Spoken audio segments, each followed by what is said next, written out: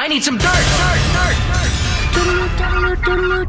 This is a My Talk Dirt Alert. Up to the minute entertainment and pop culture news heard at the top of every hour on My Talk 107.1. Yeah, that's really great. Could you please tell us what's going on? Well, over in the world of music, Drake scored his 9th number one album with Care Package, which sold 109,000 copies.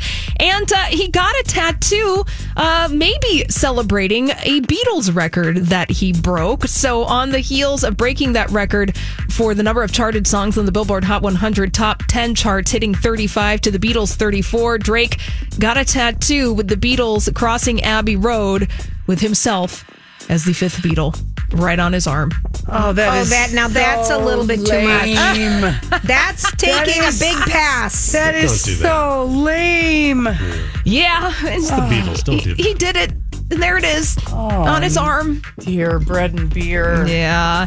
And Janet Jackson, she's going to be in town next month over at Treasure Island. And she's talking about being a single mom.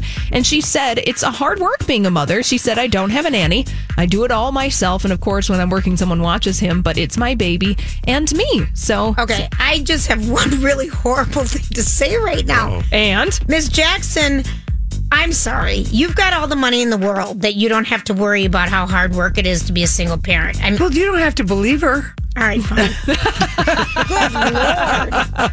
I'm just like... Okay, that takes care of that. Yeah, you know. I mean, she's telling the truth. It is hard work, but I just think, I don't want to hear... I feel like she's complaining in the wrong direction. Sure. Her hard work is relative to a lot of other single parents. Yes. That she Is has, anyone surprised she's playing at Treasure Island, but I guess the outside? I think, I think September, Janet Jackson, they've been pulling some pretty big names down there. You're right. They have. Yeah. Kid Rock was there last weekend.